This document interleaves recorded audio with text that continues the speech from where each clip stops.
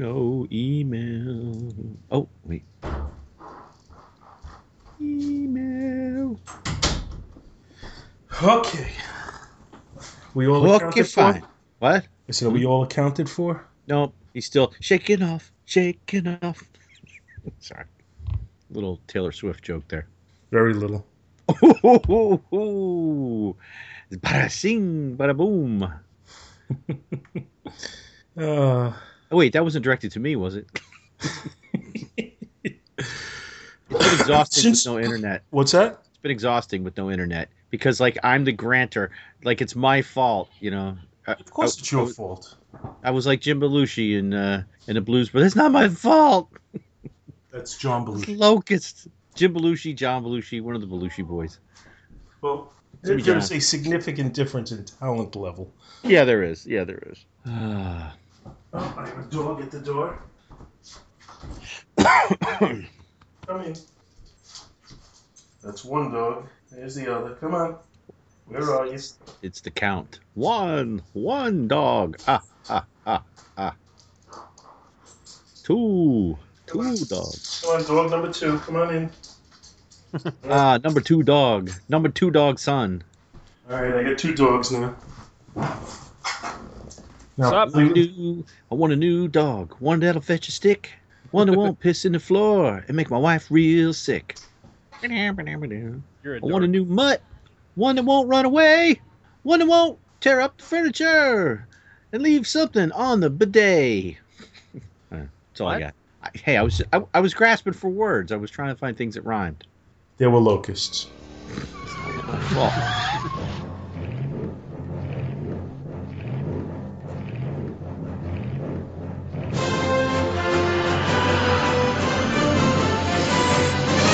Back to the bin.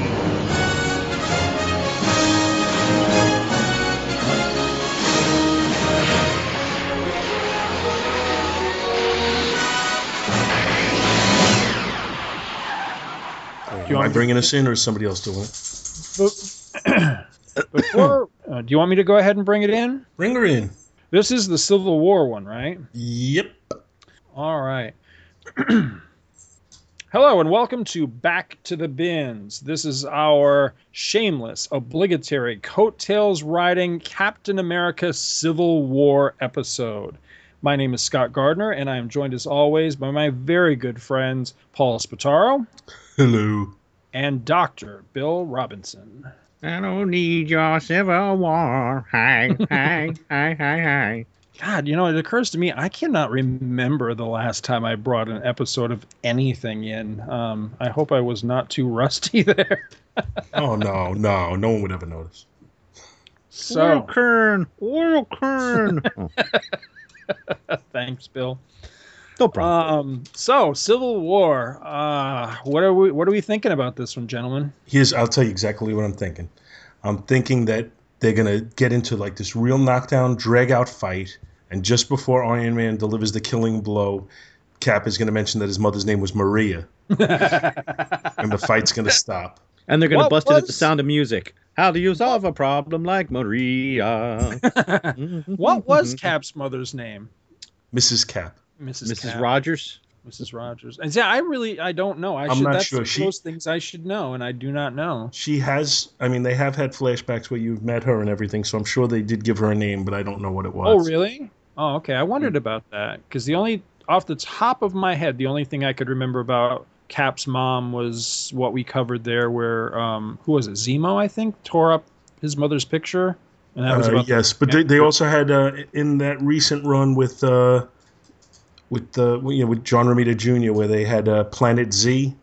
I didn't read any of that. And it started out with flashbacks with his mom and everything. Oh, okay. Sarah Rogers. Sarah, that's right. Yeah, I had heard that before. So Cap's going to say his mother's name is Sarah, and Tony's going to say, I don't give a shit, and he's going to kill him. So, I don't know any Sarahs. Bam! That'll be it. What about you, Bill, for Civil War? I'm trying not to get too excited, but I'm a little bit more jazzed than I was for Batman vs. Superman, since I didn't even go see Batman vs. Superman. He's doing jazz hands right now. Yeah. So yeah, Ben's ready for it. I'm ready for it. I'm curious. I mean, this is going to be a long one too, isn't it? I think this is going to be the longest Marvel movie to date. Oh, really? Oh, that I Yeah, had heard. I want to say it's. I'm okay with that. Yeah, I'm just even though this is the Civil War, the coattail riding Civil War episode. Did you guys see the Doctor Strange trailer? Yeah, I was wanting to talk about that. I'm kind of more excited for that than I am for Civil War. I don't know. I'm that really looked good. My favorite thing is that you get to see the astral image. Oh yeah, when he punched him out of his body, when Tilda Swanson punched him out of his body. Oh, that was It's like whoa. Yeah. It looks totally different than anything we've seen from Marvel so far. But it looks so much like Strange stepped right out of the comic. Yep. So I am very excited for that. That we get in November. So I'll sit back and I'll watch Civil War first. I'm okay with that. Yeah. I'm ready to see. There's going to be a lot of people in this one, and what's got me really wondering is that little hand armor thing that Tony's got that catches a bullet or whatever that Bucky shoots at him. Mm-hmm. That I don't know. I'm ready. Take my money. Is that coming out the same weekend as Free Comic Book Day? Yes. Which is pretty much standard procedure now with Marvel. Friday night is a new movie, and then Saturday's Free Comic Book Day. Yeah. Yeah, I'll definitely have to maybe try to see it Friday night or not go to Free Comic Book Day, one or the other, because I guarantee if I go Free Comic Book Day, it'll be blabbity blabbity blabbity blab, and it'll be spoiled. I am psyched. I am so psyched for this movie. Normally I try to keep my excitement in check, anticipating, some level of disappointment or other, with so many things lately. But wait. To all you people that say we're DC haters, nah, screw you. I like DC on TV, as I've said before. So anyway, I just wanted to throw that out there. See, this isn't a spoiler because I have no basis for this other than just, it's a thought I'm having. But I suspect they may go a similar route to Superman v. Batman, and not necessarily in a negative way, but to actually have a definitive winner to the battle, as opposed to have we fight to a standstill and we stop fighting. I get the feeling they may try to go the route of the actual Civil War, where the Civil War comic, where basically, Cap stands down and then gets shot. I think, but he got better. Yeah. Now, he'd have to get better because he is in the Infinity War movies. Yeah, but, that could be... resurrected by Thanos? Yep, it could be, yeah. Or resurrected by Tony. Maybe he gets the glove and brings him back if he gets killed in this movie. But I suspect that they may go with a definitive winner to the battle, which the problem is I'm on Team Cap, and I don't want Tony to win. No, I don't either. And I was on Team Superman, and I didn't want Batman to win. Well, rereading these books tonight, reading my book and then Scott's book, which they dovetail into each other, kind of, it's almost like, and I guess we can talk about this more when we get to the books, it's how in reading my book, it's like Tony, at this point in the Marvel Universe, if Civil War happened then, Tony would be the Cap side and Cap would be the Tony side compared to... Cap is more on the government side in this. Yes, the roles back in 1988 are reversed. The thing that bothered me about Civil War is they tried to say, we're going to present this and we're going to give it where there's two clearly definable sides, each of which has a very strong argument in their favor, and there isn't going to be a clear, this is the good guy and this is the bad guy. And there is no question that Cap was the good guy and Tony was the bad guy.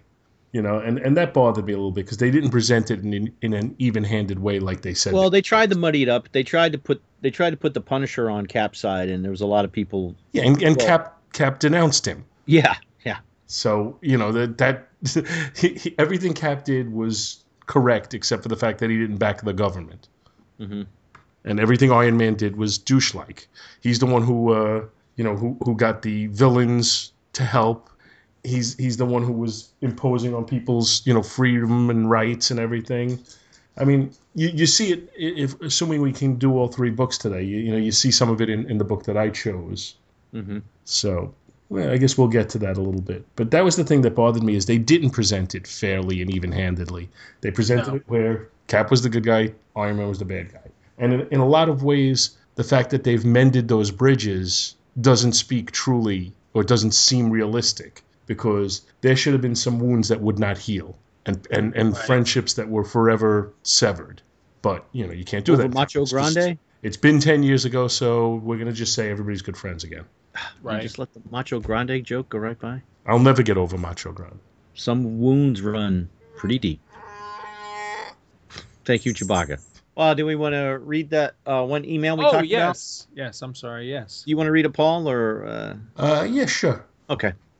So this is an email we received from, where's the name on it? Trevor Williams.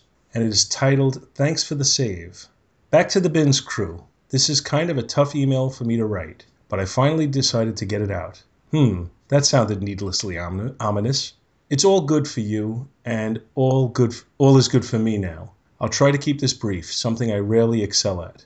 About a year ago, I went through the first real depression of my life, and it was a doozy. I've lived my life perpetually happy, a glass is completely full sort of guy. Can't really explain why, at least not without losing a stranger's attention span, but I got down to the thinking suicide stage. Counseling and talking things out with friends and family helped me power through it and get back to my normal self. But there was another thing that was probably the key cog that helped me pull myself out.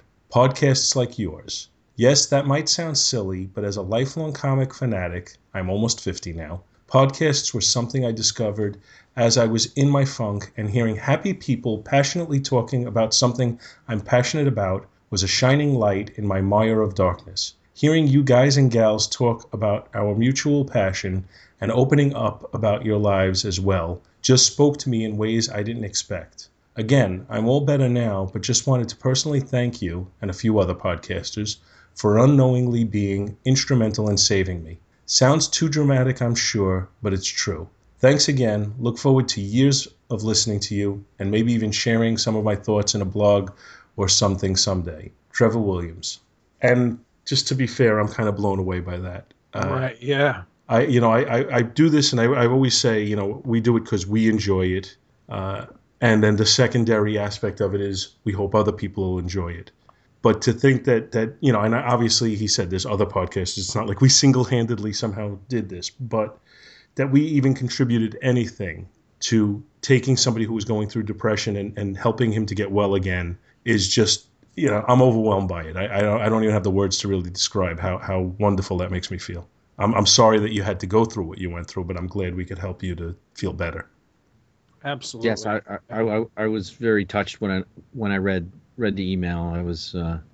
I almost thought it was spam for a second because I'm like, thanks for the save. Oh, what's this going to be? And I hope, okay. Sometimes when I think it's spam, I'm afraid to open it because I'm afraid it's going to be like a virus or something. Yeah, right. But I was very, very, very, very surprised and touched when I read this. And, Trevor, please, reach out to us and, I hope all is well and all stays well. And as long as it does, reach out to us and share some thoughts about the topics that we cover. And we're happy to make you a part of the Back to the Bins family. Yeah, stay in touch so we know everything's still good. So we know everything's okay. Because, depression's nothing to, to scoff at or to, it's a real thing. And it can be, everything from debilitating to, as he said, having suicidal thoughts and all that. Again, nothing to scoff at. So, yeah. But just the thought that, in any way at all that we may have, helped someone through that is, that's a great feeling. That's beyond, that goes so far beyond anything that, I ever envisioned for, any of the silly shows that we do, so that's amazing. Yeah. It's like we've accomplished our goal and more. Yeah. With that, because that's beyond our goals. Yeah. It's a goal we didn't even have, but it's a goal I quite honestly didn't think we'd be capable. I would have never thought we'd be capable of reaching.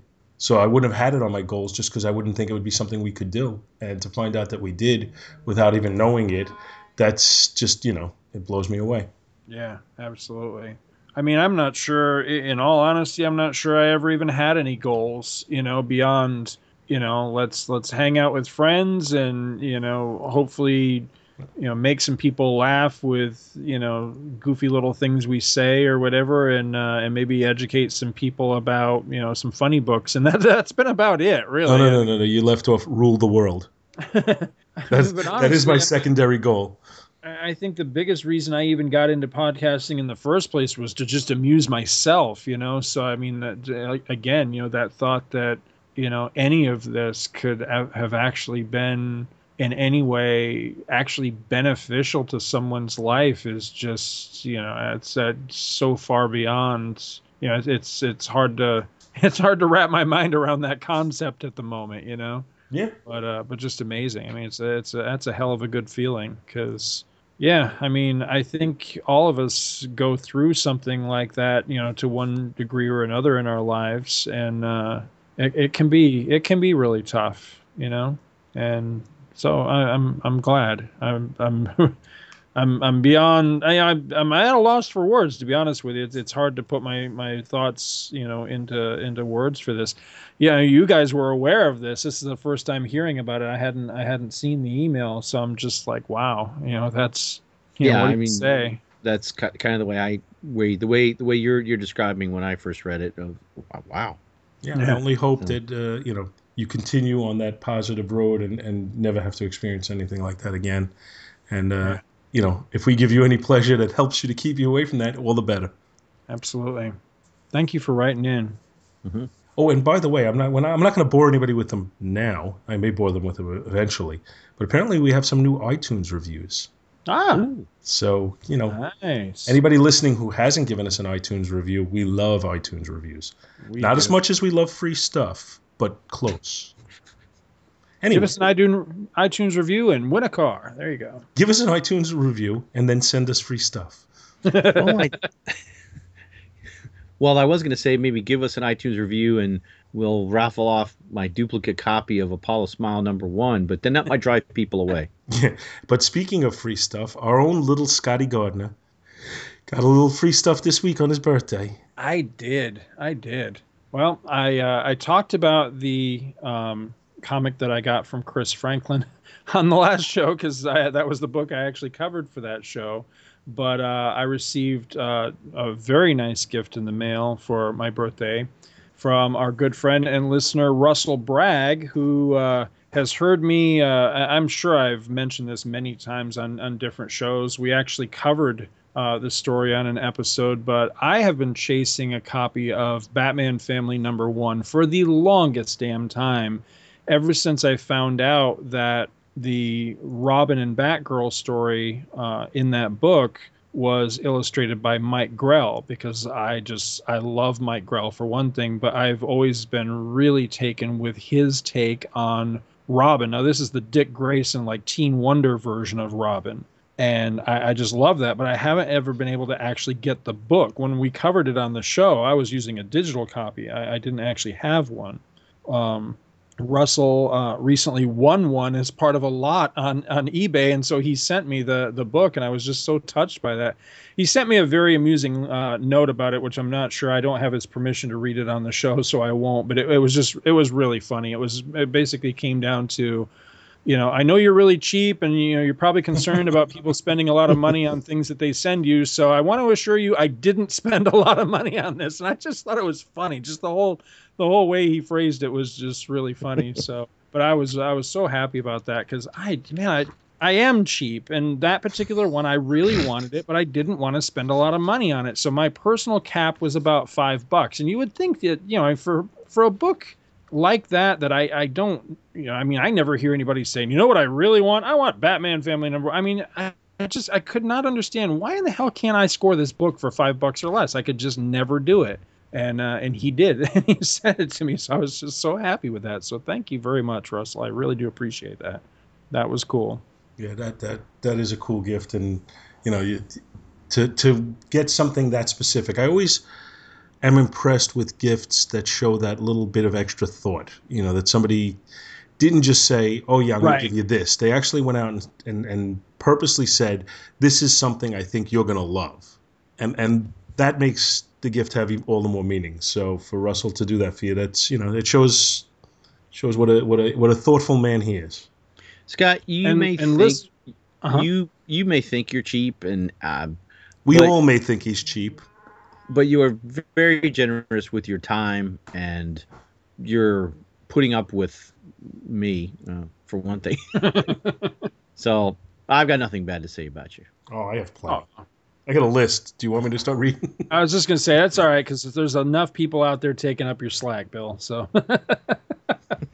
but listeners, if you have not heard the episode that we did where I covered that story from Batman Family #1, you got to hunt it up because it's a hoot. That story, the art is the thing. The art's absolutely gorgeous, which of course, this is an audio medium, but we glow, we have all kinds of nice things to say about the art, but that story was flat ridiculous. It was so much fun because you had this really goofy story with beautiful art, and it was I seem to remember we had a guest. Benedict Arnold comes back from hell to battle Robin and Batgirl in Washington, D.C. And I'm not, that's it. That's all I'm going to give you. I mean, if that's not enough to whet your appetite, I don't know what is. So did we have a guest for that one? I think we did. I'm trying to jump back to it now to see. I can't remember. But yeah, that was so much fun. I have no idea what the other books that we covered, but that was a blast.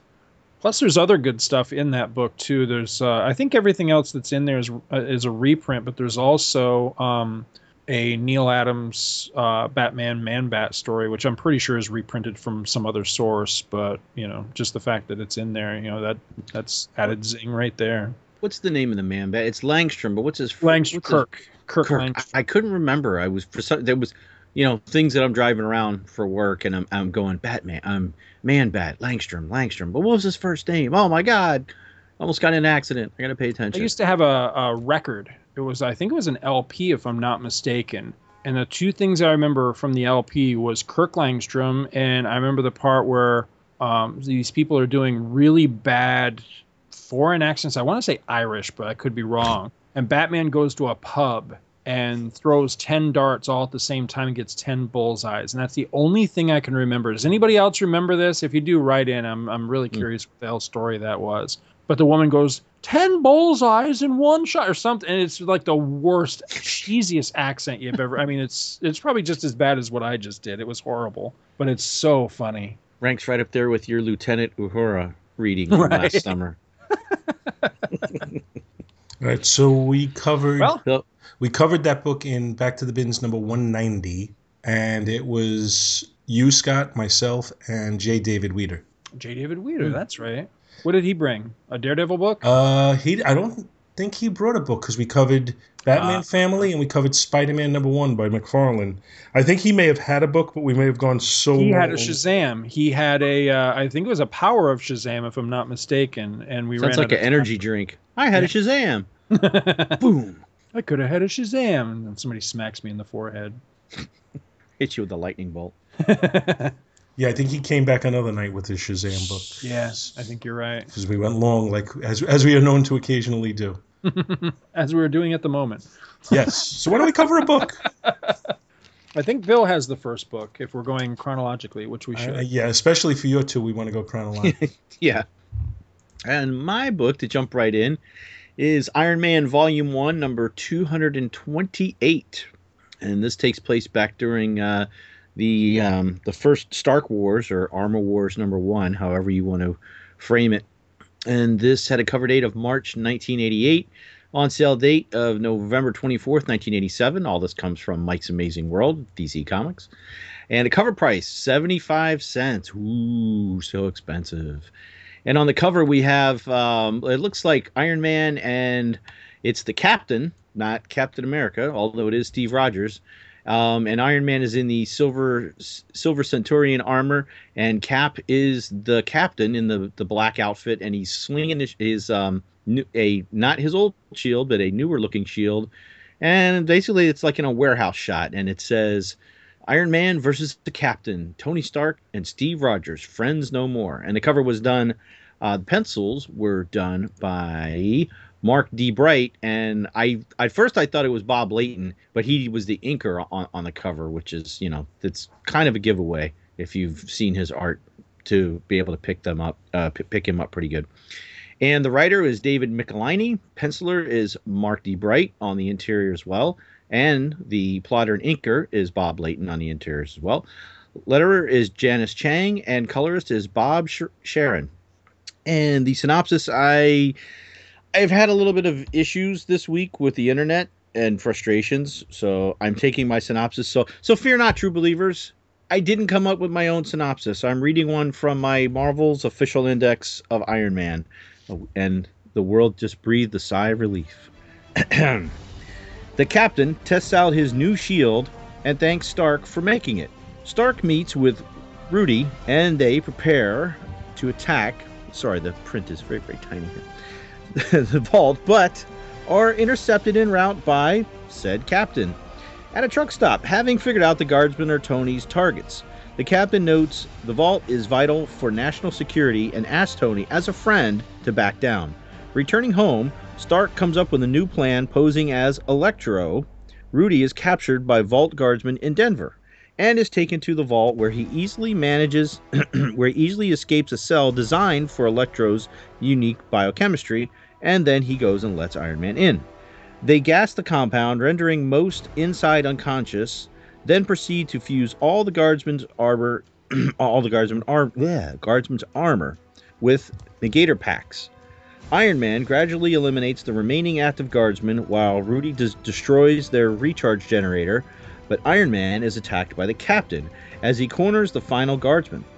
When his internal air supply runs out, the last guardsman passes out, and the Captain stops to remove the man's helmet before he suffocates. Taking advantage of this, Iron Man paralyzes the Captain and destroys the last of the armors. Later, it's discovered the destroyed generator knocked the power out in the vault, and Mr. Hyde and Titania have escaped. That's a pretty bland synopsis, but as we go through it, I think we're going to expand on it because there's a little more in here than just that. That was a very bland one. So is that from your Iron Man book? Yeah, it is. Yeah, it's not one of the better ones. I mean, this is the same book that I've taken some of the Avengers ones from too for the Korvac saga, But yeah, I mean, the opening page is that's Cap doing some really crazy acrobatics there because he throws his shield against a wall because he had went to Stark to have him make a new shield because obviously when he gave up being Captain, he gave up the shield as well. And I had forgot this. This was 1980s Tony Stark with the perm. Mm-hmm. Oh man, that's so dated. He almost looks like he's got, he's Billy Ray Cyrus almost.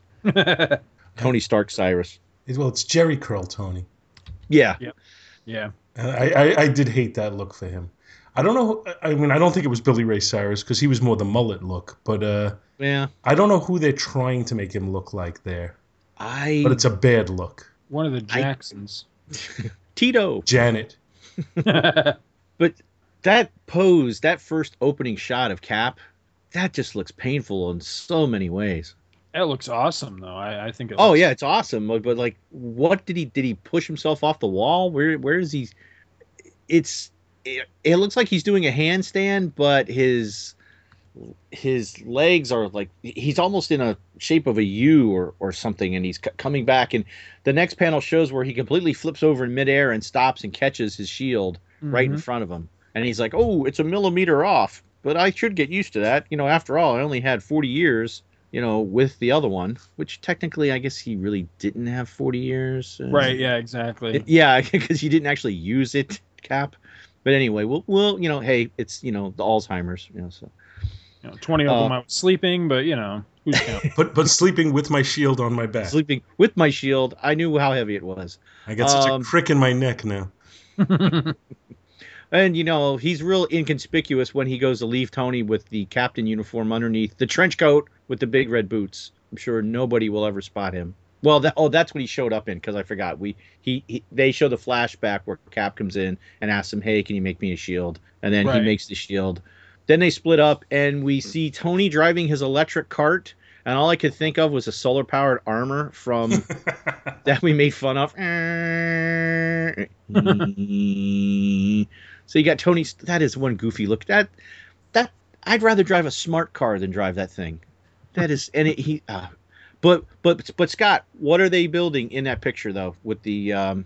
I was hoping you were going to ask, because I can't tell you how many hours I spent trying to find this shot. Oh, really? After speaking to David Michelinie, because we, way back on Two True Freaks, Chris Honeywell and I had the opportunity to talk to David Michelinie, and one of the questions, and I'm not sure if it's in the show. I don't think it actually wound up in the show. I think it was just a side conversation, but I can't remember.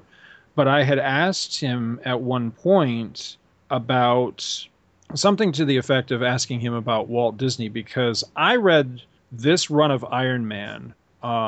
This must have been sometime probably in the early 90s, because I bought a collection. This was when I was still in the service, and this is when I was in upstate New York, and I bought a collection. Some kid had gone off to college, and his mom sold all of his comics, and I bought them for a song. And there was this whole run of Iron Man in there from right around the beginning of the J.R. Jr. Bob Layton run, right up to, right through this, right up through the armor that he gets beyond this point and everything. And I want to say right up to about the point of like War Machine coming in, I think. So, I mean, it was a great big huge stretch. And at that point, I had little, if any, Iron Man in my collection, and was never really big on Iron Man prior to that. But now suddenly here I was, I had this massive, run of, what is that, like 10 years or better. Mm-hmm. And for some reason, instead of just turning it around and selling it off, which is what I usually would do when I bought collections, I'd take the few issues out that I needed myself or that I wanted for myself, and then I'd resell everything else to at least try to make my money back, possibly turn a profit. But I was always happy if I could just make my money back, and break even. But for some reason, I decided to hold on to those Iron Mans to at least read them before I got rid of them, and got hooked. And it was really this particular era of Iron Man that I really became enamored with. So yeah, while this Tony does look kind of silly and very, very dated today, this is still kind of my Tony Stark, perm and everything. This is kind of how I see Tony whenever I think back on Iron Man, because this is kind of the era where I discovered Iron Man.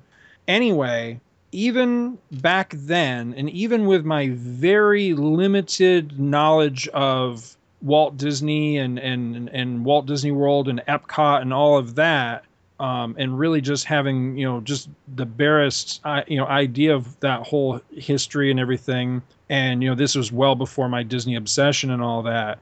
Even then, reading this era of Iron Man, when Tony was kind of like rebuilding his company, and he became interested in kind of his legacy and trying to contribute more to the world than just, gadgets and Iron Man and everything. He built that space station, and he was getting into, this new complex he was building, because it kind of started, remember, he lost his fortune for a time, and then he built a new company that was out in like Silicon Valley. Yeah, Stark Enterprises. Yeah, the new Stark Enterprises. And when that first started, one of the buildings that they operated out of was a geodesic dome. And then that kind of evolved and morphed into what's going on here. So in the panel you're referring to, it says, and soon as the electric cart, and this is the electric cart that Tony's driving, says is steered past the early stages of a new monorail system. And it shows them putting in the pylons and setting the track on this monorail. So I really believed in my heart of hearts that somehow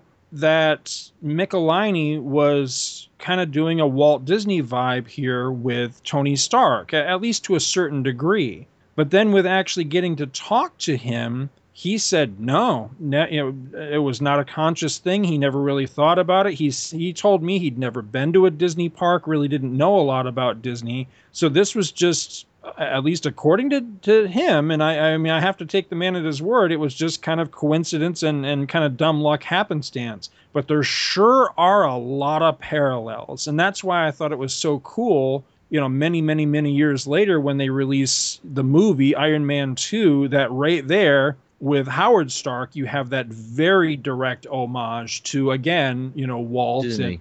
and Disney and the world of the future and Epcot and all that. I just thought that tickled me so much. I thought that was so cool. But again, according to Michelini, this is all just coincidence. But I do think it's cool and it's worth pointing out. But after talking to him, I went back and poured through these issues trying to find the original images as I remembered them that put me in that mindset. And this was definitely one with the monorail beam, because I mean, come on, that looks almost like a Disney Parks monorail beam, I mean, not that monorail beams are going to vary all that much anyway, because monorails are pretty universal, but still, I mean, that could easily be, Epcot's monorail beam right there. So, that's kind of what put me in that mindset. But anyway, I thought that was really cool. Well, plus all through this era, he's coming up with alternate energy stuff, and right, yeah, he was trying to be cutting edge, like you're saying, trying to. Well, and the whole thing with the change whole the world, Stark Wars is what he's doing right now. Is he's going around and he's finding, I think it was Spy Master that had stole some of his design plans and sold them to Justin Hammer, and then Justin Hammer outfitted a bunch of other villains. So this is part 4 of the Stark Wars, and the title is Who Guards the Guardsman, and now his plan basically is to go after the Guardsmen that who was it again that did the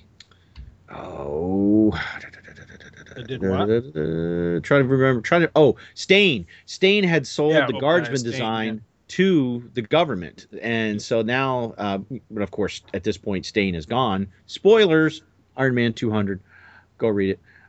So he's now going out to the vault, which is in Colorado, to deactivate it. And just as he was getting ready to do this, that's when Cap had come by, and he's a little preoccupied, and he says he feels kind of slimy because he knows he's getting ready to go take out everybody in that facility, at least the technology, and he feels like a schlep for not telling Steve. But Steve's no dummy, and then later intercepts him and Rudy out at a diner and basically says, don't do this. I may no longer be Captain America, but I'm still an American, and the vault is necessary for protecting the public, and the Guardsmen are necessary for protecting the vault. I'm asking you as a friend, Tony, don't do this. And Tony says, he doesn't really say anything. He walks away and tells Rudy we're going home, only to return a few weeks later with Rudy doing a reverse Al Jolson, which I was kind of like, wow, really? But at least the character pointed out himself, saying, man, I hope nobody sees me dressed up like this. Because if they did, they would be razzing me from here to Christmas, as he's wiping off the Electro white face from him after they've put him in the vault. He's also got the very, very stylish flat top to go with Tony's Jerry curl. Would that be it's not an afro and it's not a flat top. Would it be a flat row? No, I think that's a flat top. But you can call it flat row if you like. Flat row. Wasn't that Quicksilver? What? Who's Quicksilver? Flatro. That would be Pietro. Oh. Not Flatro. Flatro would be his gassy cousin. I was just thinking So they concoct this plan to have Rudy, he outfits him with a suit that mimics Electro's powers, because Tony, when they went back to Stark Enterprises, had looked at the vault schematics and saw, they were designing a cell for Electro. So that's where he comes up with the plan.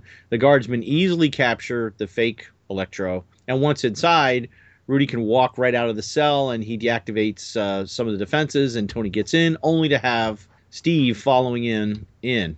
And then they use PC2, which is a gas, and it basically knocks everybody out. They're running around. They zap all the armor, except for a few guys that are still in it. And then we get to the show. Well, and some of the Mr. Hyde and Titania are kind of biding their time in case, they have a shot of them just in their cells both talking to each other, waiting to see if something happens, and eventually it does, and you find out at the end of the episode that they do get out, which will be followed up in Cap's book later, which may also dovetail into something Scott's bringing to the show.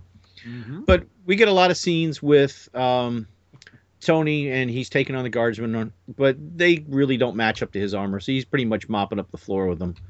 Even Rudy is able to finally take out one guardsman guy by dropping an elevator on him. Not to push it, but isn't it Rhodey? Rhodey, yeah. Rudy was the kid who wanted to play on Notre Dame. And then he went on to help. Then he went on to help Frodo get rid of the ring. So Rhodey, okay, I did say that right. I had to think for a second. Thinking's not my strong point. No, like thinking. Even Mr. Hyde got a perm for the occasion. What is with this? Oh, 80s hair. He's got the Farrah Fawcett feathered hair. Yeah, he does. He's got those gleaming white teeth.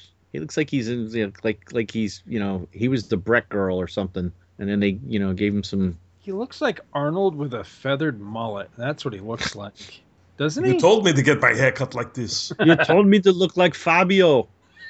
And I look fabulous. Titania, look at me. I'm so pretty.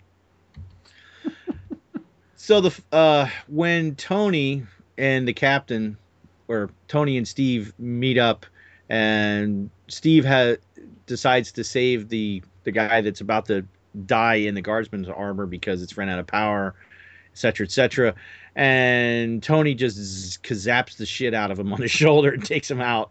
But I guess he wasn't completely unconscious, because as Tony reaches over to put the negator pack on the guardsman armor, Cap's laying there with his eyes open, and he's just like boring a hole right through his armor. Right. And and there's this big long speech, no words are spoken, none are needed, for both men know that a bond has been broken today, a bond as old as their friendship, as deep as their innermost thoughts and desire. Oh, wait, no, sorry, I was reading the wrong thing.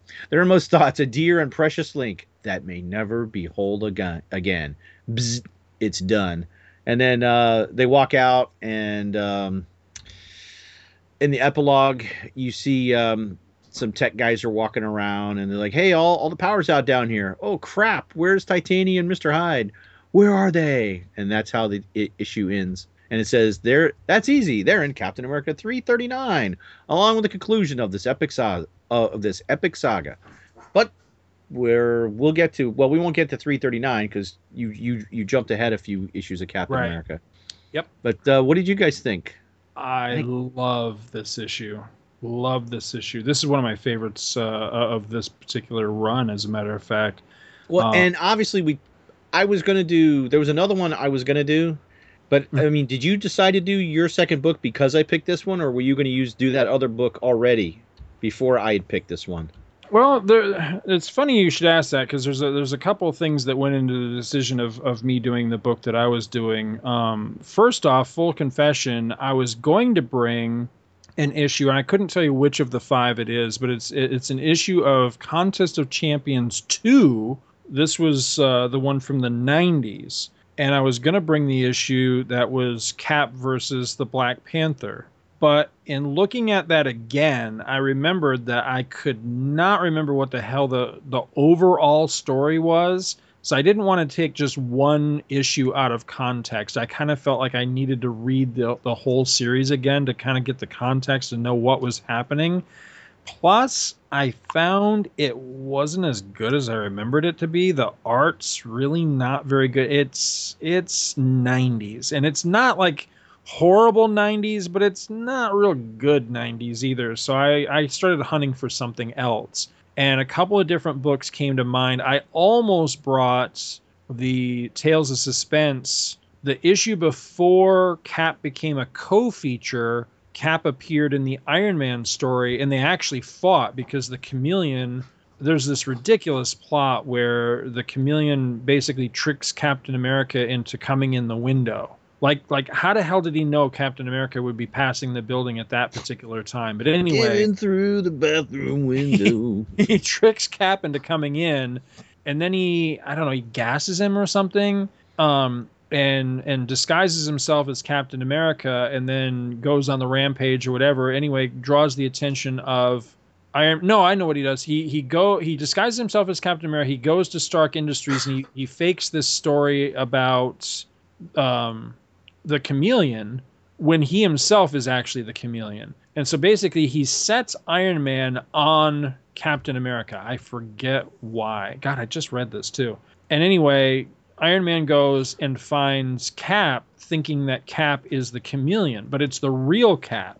And essentially, if you excuse the few panels of Avengers #4 when they first revive Captain America, where he fights all the Avengers very briefly, except for that moment, this is really the first Cap Iron Man tussle, like the first real one. And it's a pretty good knockdown drag out between the two of them, because it's a case of mistaken identity for most of the fight. And they wind up in this like foundry or something, fighting each other. It's a pretty good tussle. It's just, it's kind of that late Silver Age Goofy thing, where, you kind of have to ignore the overall premise and just get to the fight kind of thing. So it's a pretty good one. I thought about bringing that. But I know that you had mentioned this particular book. You were thinking about this one as a backup to your original choice. And I just thought that this was a better choice than the one that you initially picked, only because that, one of the characters that's the main two combatants in the book you were going to bring is not going to be in the Civil War movie. So I thought, well, that doesn't really...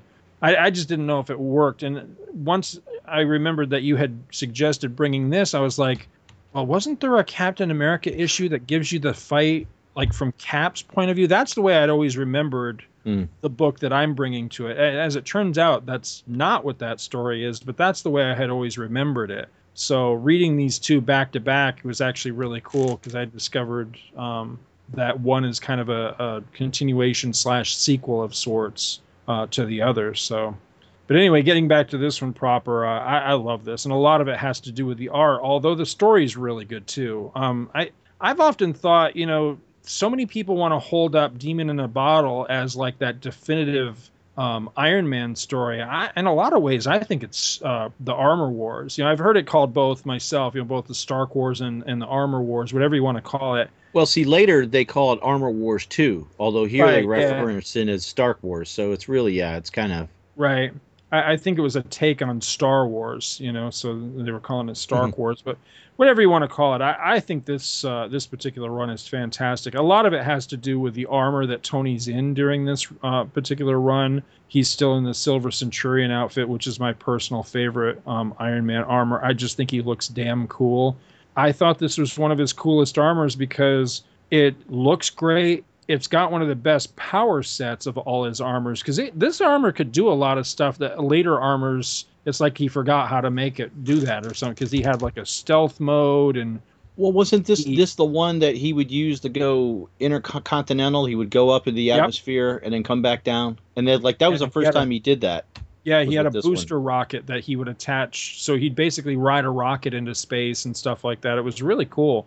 What's funny is to talk to Bob Layton. This is the one he likes the least, and I think it's the one he did the best. So it's kind of funny that way. But I love this particular armor. And what's cool is that this is this era, and I didn't really consciously ever think about this until I saw a cover of Marvel Age from right about this time period. And it's this great cover. I want to say it's by Ron Frenz, but I could be wrong. But it's this great cover that shows the Hulk, Thor, Iron Man, Captain America, Spider-Man, and I think that's everybody. There might be another one in there I'm forgetting, but at least those characters. And they're all standing in a row right next to each other, looking at you, the reader, and none of them is in their classic outfit, because at this time they were all...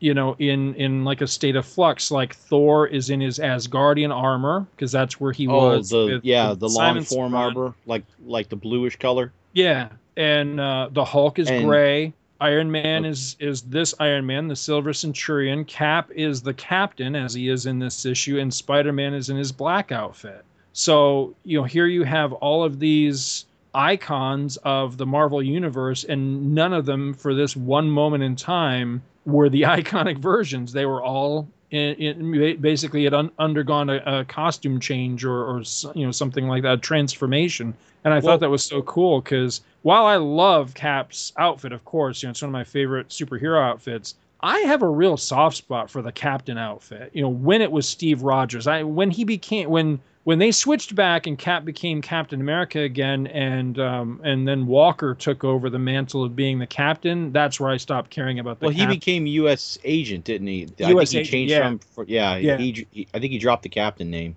But when Steve was the Captain, and that was a relatively short period of time, it really didn't last very long. But when Steve was the Captain, I actually think he looks pretty badass. I mean, he's got a lot of what works for him with this outfit is a lot of what worked with Spider-Man with the black outfit. It just looks cool. It's got like a certain sleek quality to it, but I think it's really cool. Black is always slimming. So. Right. Well, yeah, there's that.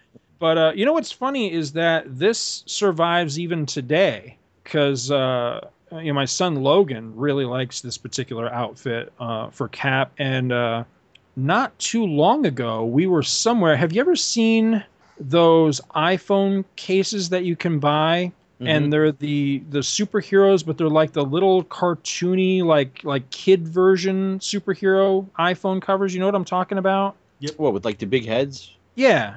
And they got them for like Superman and Batman and all these different characters. I've seen them for Cap where it's both versions. It's Captain America, like traditional, red, white, and blue. And then there's the Captain one as well, the black one. And I just thought, that's pretty cool, for such a long time ago and for such a relatively short period that he was that incarnation, for that to still be kind of out there in the public conscious, I thought was kind of cool. So, but yeah, I really like this. I thought the Armor Wars was a really great storyline, and this is arguably the best chapter of it. So yeah, I like this. It makes me want to go back and read the whole thing now. For the nose armor. For the nose armor, really? Well, that was actually the armor when I started collecting. Okay, yeah. I mean, so there's always a nostalgia to it. I look at it and I think it's the stupidest thing ever, and yet I still have a nostalgia for it. I mean, some of the panels in this. I mean, there's individual panels in here that are just like poster or T-shirt worthy. Page 18, that last panel where Iron Man is flying down and the guardsmen, there's two guardsmen and flying trying to hit him with beams, and then Iron Man's zapping one of them. That's just beautiful. And there was one panel, I think it was this book. Let me flip back through real quick. There was one shot. I thought it was in this one. I don't know. I was looking at a bunch of Iron Man comics today, so maybe it's not in this one. But there was one where I had seen recently where Layton did a recreation commission of it. No, it's not this issue. I think it may be the opening splash of the next issue. But just, I mean, the art is beautiful. I really like some of the experimental stuff they were doing with colored inks. Like when he's shooting that, I don't know if it's like a microwave beam or whatever it is that he's shooting. Because again, this particular armor had some really different powers. But there's a couple of different beams that Iron Man is shooting where you can the one where he hits the three guardsmen and it's like a massive beam. It's not your regular repulsor beam. It's coming out and it's got like another ring of energy going around it, a corkscrew. I think on page 13. 13. Okay, let me flip back to that because I was a little bit ahead of that. Bottom left. Well, there's that one, but if you go ahead, flip ahead a couple of pages, look on page 18. He's got where he brings them together with like a magnet. Yeah, but then the very next page, he's hitting the boot jets of a fleeing guardsman with this. It looks like maybe like a microwave ray or something like that. He says, it's concentrated heat. It says. He says, while I use a concentrated heat lance to ignite the fuel supply of his buddy's boot jet. So yeah, I guess concentrated heat's kind of like microwaves or something, right? But it's really cool. It's like a beam with like these circles surrounding. It's just really cool looking. But you can see where that is purely the inks. That's not like penciled and inked. Right. The ink itself is just a red ink, and it really makes it stand out and it's really sharp. Well, that would be Bob Layton. Yeah. Well, I'm giving most of the credit of the quality art to Layton in this. Oh, absolutely, yeah. He didn't do the penciling, but I'm thinking Most of it. The biggest problem I have with the art, and it's totally an unfair criticism, but the biggest problem I have with the art is based on the styles of the day, like Tony's Jerry curl look and Rhodey's flat top, and Tony wearing the suspenders and stuff. I mean, it makes it look very dated to me. Right. Which is funny because I can look at books from the 60s that are incredibly dated and that doesn't bother me so much. But in this one, it does for some reason. And I'm come right out and tell you, it's an unfair criticism. But it just bothers me a little bit when I read it, and it takes away from the quality of the art, which clearly does exist. On the other hand, there's a couple of things just size-wise, like Cap's shield just looks to be very inconsistent on the size. Sometimes it looks very small. Right. There's no points where it looks incredibly large, but there are points where it looks ridiculously small. Right. Well, like if you look at it, because I noticed this panel at the bottom of page 20, to where Cap's got his face down and Iron Man's reflected in the shield. The shield looks kind of small. Which page granted, is they could the bottom of page 20. It kind of caught my eye because if you look at the arc of it doesn't look like it's the right size. Right, but two pages later, we have Cap is reflected in Iron Man's face mask. There's like a juxtaposition of the two images, whereas one's a reflection of Iron Man in his shield, and the other one's a reflection of Cap in Tony's faceplate. I thought that was pretty. That's the panel I call "Kiss Me, You Wing-Headed Freak." I'm kind of bummed out that you actually have a name for the panel. I name all my panels. Some are Fred. That's just a creepy scene where Cap's, I guess he can't move, he's paralyzed, and he's just Tony's staring at him like, him. I hate you. You complete me. Any more notes on this one? No, not really. I would like to know what the hell ever happened to Mark D. Bright. I thought he was a really solid penciler. Whatever happened to that guy? Vamp. Maybe I'll look around. Well, it's time for you to grade. I tell you what, you grade, and I will look this up. Good. Get back to the book here. The cover, it's not. I like the Bob Layton art, although Iron Man, I don't know. He looks a little beefy. He looks a little chunky there. That's one of the problems I had with this armor. I know, Scott, you love this armor, and I think it's a very cool armor. But when not drawn right, it does look too bulky. He just looks like he ate a couple, I mean, you look at Tony Stark in this book outside of the armor, he's pretty svelte. But on that front cover, he's pretty pudgy. But it's the armor, though, because if you look throughout it's the armor. Issue, that's what they all say, buddy. No, it is. Because if you look throughout the issue, that's consistent through the entire issue, where he looks a little beefy around the middle. I think it's the combination of this particular armor with it has that built-in backpack and everything, but also the cod piece unfortunately looks like a set of Depends or something. So it does make him look a little beefier than I think he would normally look. Plus, he has those big shoulder pad things too. So that's the problem I have. I like the armor to look a little sleeker. Right. Just as a general rule, whichever armor they're drawing, I like when it looks sleek. To me, that's what makes it look very, just very modern. I don't know. Whereas I guess the more bulky armor could look more imposing, but that's not what I walk away with. And so I like this armor. I like the red silver combo. Just the way it looks. For me, it's more of a change of pace from the red and gold. Mm-hmm. But again, I like the more sleek look personally, and I guess it's just a matter of personal taste, and probably also goes into what was his armor when you first started reading. Right.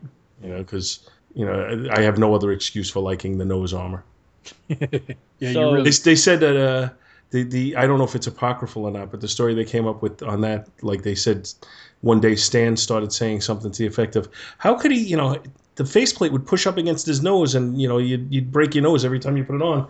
So at his behest, they drew in the nose, and then a couple of months later, he was looking. He says, "What is this? This looks ridiculous." So they had to get rid of the nose after that. God damn it, Stan! I think I'd give it. I'm gonna give it a B for the cover and the interior art. You can see the Bob Layton touches in here.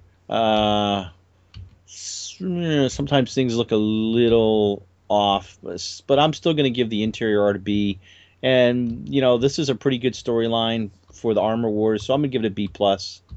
So that's a B. A B for the book for me. Who's next? I'll go next. I'm going to give.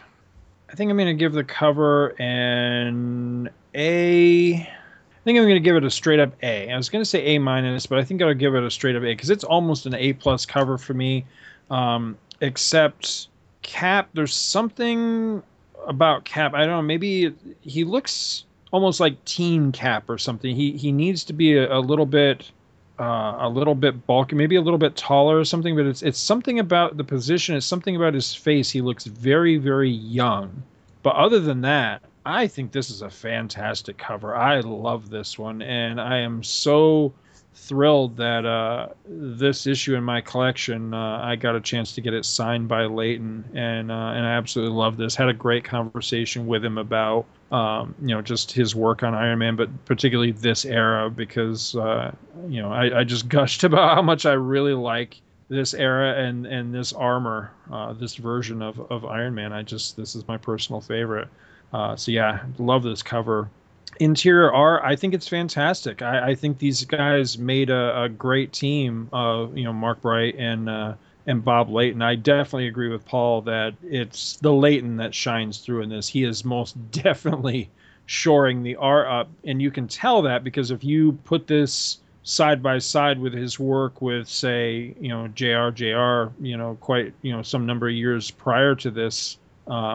There's not a lot of difference in it. So that's obviously, the common denominator there is Bob Layton. So there's a lot of Layton in this. But I think that's a good thing. I think Bob Layton's a hell of an artist in his own right. I've often wondered, why didn't he just do the book? Why was he always the inker when it was so obvious that, so much of the finished published art was him anyway? Why didn't he just do everything? I've often wondered that, but I don't know. I guess it's just the way he prefers to work or whatever. And I wonder if I have no idea about this. This is purely just throwing an idea against the wall. But I wonder if he didn't have quite the eye for layouts. Maybe that's why he wanted somebody else just to kind of do the layouts and basically give him the angles to go with. And then once he had that, he could go to town on it. Right. I don't know. But, he clearly had an eye for how the final picture should look. Right. And there's nothing where he's lacking as far as his ability to just draw a picture on his own without somebody else doing the pencils, because he did so much cover work on his own that was beautiful. Mm-hmm. So the only thing I can think is maybe his storytelling lacks a little bit. I guess that could, that's as sound a theory as anything else. It makes sense. That maybe somehow he just didn't have the time. I don't know. Yeah, I was just gonna say maybe he wasn't as fast to do everything whereas inking was something he could do faster or whatever. I don't know. I'm always curious about that sort of thing though. But regardless, I think it's beautiful. I'm flipping back through it now, and I mean, I honestly don't see anything in here that I don't like. There's nothing that really stands out to me going, that's wonky or I don't care for this face or whatever. I mean, I'm with you guys. Any beefs I might have with it really come down to some of the dated elements. And I mean, there's nothing you can do about that. That's not something you can honestly hold against the book. So I like it. I think the art's beautiful in this. I think I'm gonna go likewise an A with the interior art. I mean, it's real close to an A plus. I think it's fantastic. I really, really do. It's some of the better artwork on either of Layton's runs, I think. And the story, I'm going to go straight up A plus with the story. I think this is an era where David Michelinie was just firing on all cylinders. I think it's a great story, and I love. This right here, this chapter. I mean, this overall story is fantastic, but this particular chapter really illustrates what Michelinie was best at, which was character development and interpersonal relationships. He had a handle on that like so few other comic book writers did. I mean, there's really not a lot of comic book writers out there that you could get a story out of them that had little or no fighting, and it was just as great as some big bombastic fight issue. And he's in very limited company in that aspect. I mean, I can really only think of a few off the top of my head, and Michelinie's definitely one. Roger Stern, would be another one where he also was had that ability to do character pieces where you might walk away from the end of the issue going, hey, that was great, and it might take you a while to realize, hey, you know what, there actually wasn't a bad guy in that. Nobody ever got punched in that issue. It was all character development. But I have, over the years, those are the stories that I tend to favor the best, because I think those are the stories that are generally just better, more fun to read and kind of stick with you a little bit more, because it's not just smack 'em ups, it's there's some real human interaction going on there, and I like that sort of thing. I mean, granted, there's a hell of a lot of action in here as well, but it's the character beats of the story that I end up liking the best. The confrontation between Tony and Steve in the diner. I mean, that's good stuff. It's very well written, and it's a very short segment of the book, but just in that little bit, there's a lot of character development right there, and I like that. I think Michelinie is just a master with that sort of thing. So straight up A+ on the story. So overall, I'm going to give the book an A. I think this is a fantastic issue. All right. As has been our wont of late, I'm not quite as high on it as you are.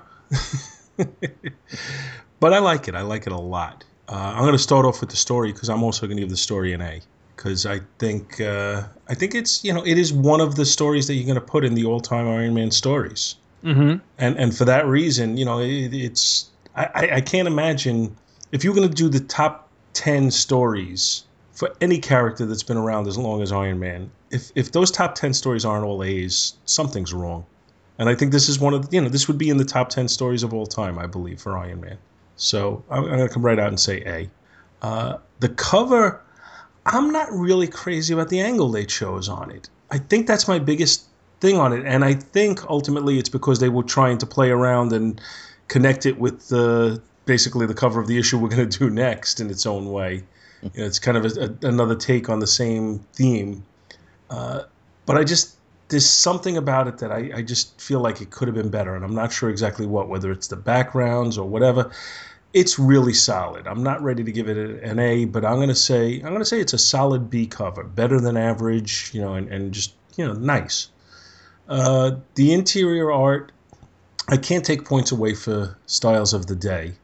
What I would take a little bit away, and it's nothing to do with Layton, this is another book where it seems like a lot of the shots are unnecessarily long shots. Some of the layouts I'm just not crazy about, and again, it's nothing with Layton because he wouldn't have done those. But you pointed out some of the elements of it that are really cool, like some of the inking and coloring choices that would have been all over. Layton is all over that, and even some of the finer detail work on the faces and everything is clearly Layton's work. So I'm a little torn because I want to give Layton an A on it, but I want to give Mark Bright a kind of a B-. Right. So for that reason, I'm going to give the overall art a B+. I'm going to kind of average it out a little bit. I'm going to say a B+. And, had Bright done just a little bit better on some of the layouts, I think it would be an AA+ book. So overall, I'm going to say A-. Cool. I can live with that. Mm-hmm. All right, ready for the next book? Why don't we move on, because we're running long already. All right. Real quick, I did look up Mark D. Bright. I didn't look at like a Wikipedia or anything. I just brought up Mike's Amazing World, and I thought that he was the guy that had done the Emerald Dawn series, the 2 Emerald Dawn series for Green Lantern, but I couldn't remember exactly. I didn't want to say that and then be wrong. But he did. So after leaving Iron Man, he leaves Iron Man not too many issues in the future. And then he just kind of bounced around a lot of different places. He did some solo Avengers. He did Green Lantern for Action Comics Weekly. And then he did both of the Emerald Dawn series. He did Icon for quite a few runs, maybe the whole series. I'm not sure here, but quite a number of issues of Icon for DC. Went on to Quantum and Woody over at Valiant, and that's pretty much it. I mean, he has a pretty consistent body of work up until the early 2000s, and then it gets really spotty. The last thing that's listed here is an issue he did for DC in April of 2010, and that's about it. So, I mean, he continued to work, all through the 90s and everything. I guess it's mostly just because he was working on things that I didn't particularly follow or weren't really on my radar, that I just thought he disappeared. But yeah, he was still out there. I don't know, what he's doing today or what he's working on, or honestly, I don't even know if he's still alive. I would presume so, but it'd be something to check for in the future. But anyway, I'm going to go ahead and move on to our next book, because as Paul says, we are running a bit behind on time. So our next book, we're jumping ahead just a little bit, just 2 months in the publishing date order. We are looking at Captain America number 341.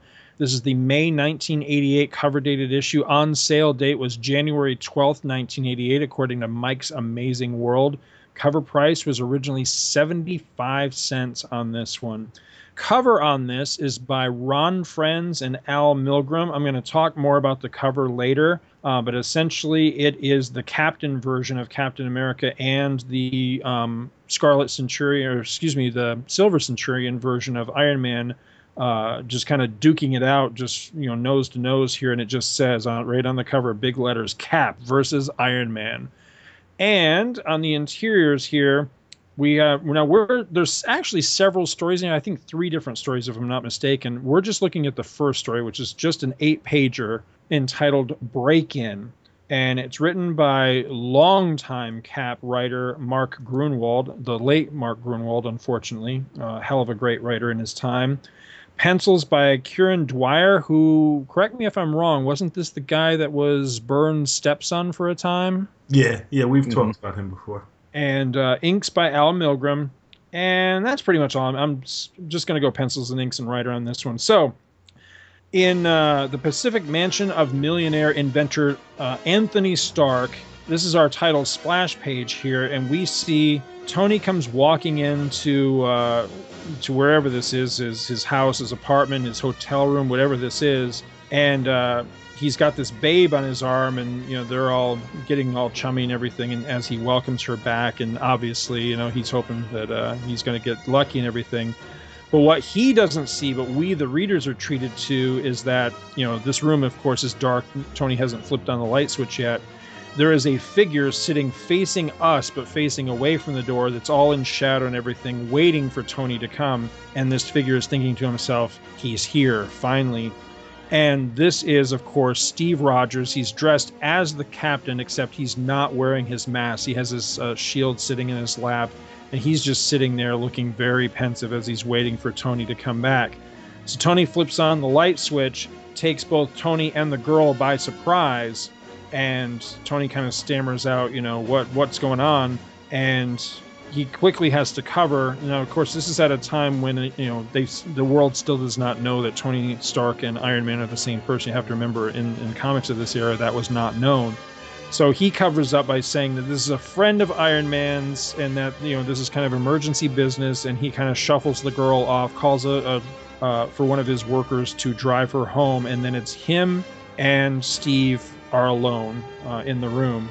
And so Tony turns to him and he says, I take it you've come to tell me how very disappointed you are about what happened to us, what happened between us at the vault last week. Which is, I think that's interesting that, here 2 months of publishing time have gone by, but only a week has passed in the Marvel Universe proper, so we get kind of a peek at, how that time scale is working in this instance anyway. Now, what's really interesting here is that there's an editor's note, and the editor's note is wrong, because it says this is in reference to, their fight at the penitentiary with the armored guardsmen. It says, see Iron Man number 229. That's not right. It was 228. So anybody that seeks out 229, or would have sought it out back in the day hoping for the first part of this story, would have been greatly disappointed, because that's the wrong issue. Anyway, the next panel is fantastic, where Steve cuts right to the chase. And he says, that goes without saying, he says, I actually have 3 other reasons. First is the return of this shield, and he slams the new shield that Tony had made for him, he throws it and hits him right in the boys, which is just awesome. You see Stark going, oof! It's just... I love that panel. Thanks, Cap. Yeah, exactly. And the next panel I really like, too, because it has Tony, and he's holding the shield, and he's looking down at his own reflection, and he just has this very sad expression on his face. And, you know, he's thinking about how this is the new shield that he had made for him and everything, and, you know, how much it must be tearing Steve up to be giving it back to him. And then Steve, you know, he's very business in this part. He just continues. He says, second, he says, I came to tell you how much damage you did by incapacitating the guards. And this is where he lets him know that because of his actions, that now we have two supervillains on the loose, which I'm assuming he's referring to Mr. Hyde and Titania. And Stark doesn't really know how to take this. He says, you know, he kind of stammers and he says he's sorry, and, you know, he starts to say, if I would have known, I would have. And Steve just cuts him right off, doesn't even let him speak, and he just says, third and lastly, I've come to turn you over to the authorities for your various offenses, and that this is where it gets serious. And Stark at first had this kind of, you know, smart-ass kind of look on his face and just says, come on, Steve, you can't be serious. And we get a nice, tight close-up of just Steve Rogers' eyes. Just his eyes. And I really like that shot where you see, nope, you know, he is completely serious. And I love just the steely blue eyes looking out at you from that panel. Just looks fantastic. And then it's kind of on at that point. And to cover himself, suddenly Tony whirls the shield back at Steve, saying, catch, and runs, snatches up his attaché case, and runs into the next room. All of this before Steve can deflect the shield, jump over the couch, and chase him, which gives Tony time to get into his Silver Centurion armor. So this happened very quick. I think it kind of makes Cap look like a bit of a chump in this part, but I'm going to hold that thought. So now it's escalated. Now it is man versus Iron Man, and Steve pulls down his mask. So now we have truly, you know, the Captain versus Iron Man in this. And Cap's very adamant, I'm taking you in. And Iron Man at first is very much, you know, don't make me do this. I don't want to fight you. And Steve's not having any of it. So he basically attacks Iron Man, but without his shield. And you have to remember, this version of Captain America is kind of the ultimate athlete version, but he's not really super powered. So it's not like, say, Cap of the movies, for example. And he tries his best. He's very valiant. He's very, you know, he has all his quick moves and all that sort of thing, but he's just kind of out of his depth, especially against this version of Iron Man. Again, this is one of the reasons I'm so enamored of this version of Iron Man. He just has a lot more powers, and he manages to shock Cap loose when Cap grabs a hold of his jet boots, because that's one of the features of this armor. And then he uses a high density beam, which I'm not sure what this does. I kind of imagine it like increases his mass or something, but anyway, it takes Cap out of the fight essentially, and Cap just has a moment where he kind of regrets, you know, that he didn't still keep the shield at least long enough through this fight. He had no intention at this point, now that he's given the shield back, of using the shield. He actually says that at one point, that, you know, now that I've given it back, I'm not using the shield. But just for this one fight, it really could have helped him out. But without his shield and everything, he's just completely outmatched by Iron Man.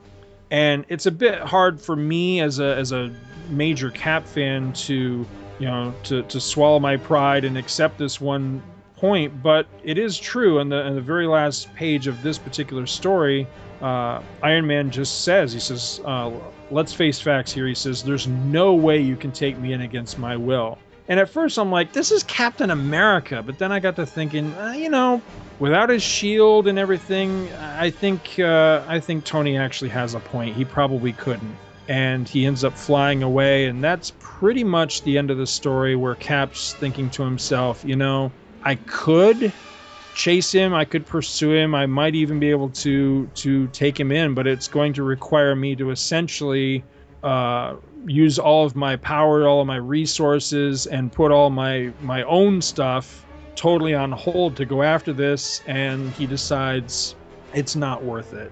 That he's hoping that Tony will kind of come around on his own, essentially, is kind of what it sounds like at the very end of it.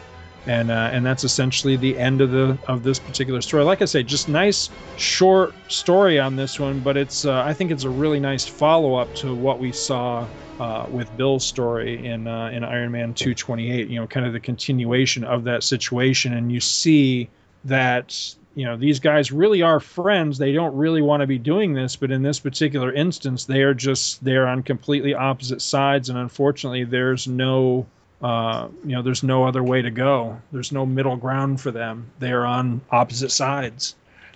What'd you guys think?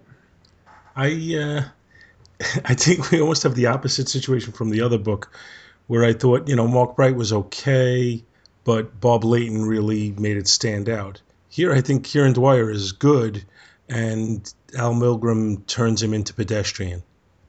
So I'm just, you know, by all accounts, Al Milgrom is one of like the nicest guys. Right. And yet I feel like I'm always very harsh on his artwork. And it bothers me a little bit because I hate being so overly critical like that, or being critical of somebody that is universally beloved that way. But on the other hand, you know, you got to call it the way you see it. You know, it's not a popularity contest. We're talking about the artwork. I really think this cover fails on many levels. Even though it's in its own way kind of another play on the same thing. And it's another play on the cover we had for the last issue, and also of Daredevil number 43 with Cap against Daredevil. Right. Jack Kirby cover. And the funny thing is, on the Kirby cover, the proportions on Cap are kind of off, and yet Kirby makes it work. Here, he's got the same kind of, or they kind of did the same thing on Iron Man, and it just doesn't look right at all to me. It just looks bad. And I think Cap looks bad coming at him. So I'm not happy about the cover at all. I think the yellow background, although it looks good on many covers, I don't think it looks good on this one. No. I don't think the yellow complements the red for some reason in this one. And then the lack of any other color, you know, they didn't put the blue on Cap's uniform at all. I'm not really crazy about it. And then the same thing on the interior art. I think the layouts look really solid to me, but the fine inking work just seems to be lacking. Well, to me, Stark looks like Howard Stark. He looks too old. Yeah. And Cap even looks aged. They just look so... I mean, it's such a stark comparison. Get it? Stark comparison. He's not as Jerry curled, at least. Yeah, he's not as Jerry curled. He's not as youthful looking. He, like I said, he looks more like this. Looks like this would be Howard Stark and not Tony Stark. Yeah. The story, I think, is very cool. I like the story a lot. Yeah. And the art does tend to bring it down a little bit, and you know that's sad because it is a cool story, and I like sometimes when they have a definitive winner in the battles. And the fact that Stark was a definitive winner in this one doesn't necessarily mean that the next time they face each other, it's going to happen again. But he was clearly the definitive winner when this one ended. I think the really interesting part about this is when you realize, hey, this is Cap's book. Mm-hmm. Because typically that's not how it goes down. I know that we've joked about this in the past. You know, whenever there would be some, you know, whenever you would speculate about some epic tussle, like say, you know, who would win in a fight, Superman or the Hulk? And, you know, there's that long-standing joke of, well, it depends on which book it took place in, you know? If it's in the Hulk book, he's probably going to win. If it's in Superman's book, he's going to win. And I think we've all, as nerds, kind of come to accept that. But here is a clear example of breaking that tradition where Cap gets owned by the guest star in his own book. And I think that's kind of interesting. That's different. Yeah, because Tony won both these fights. Yeah.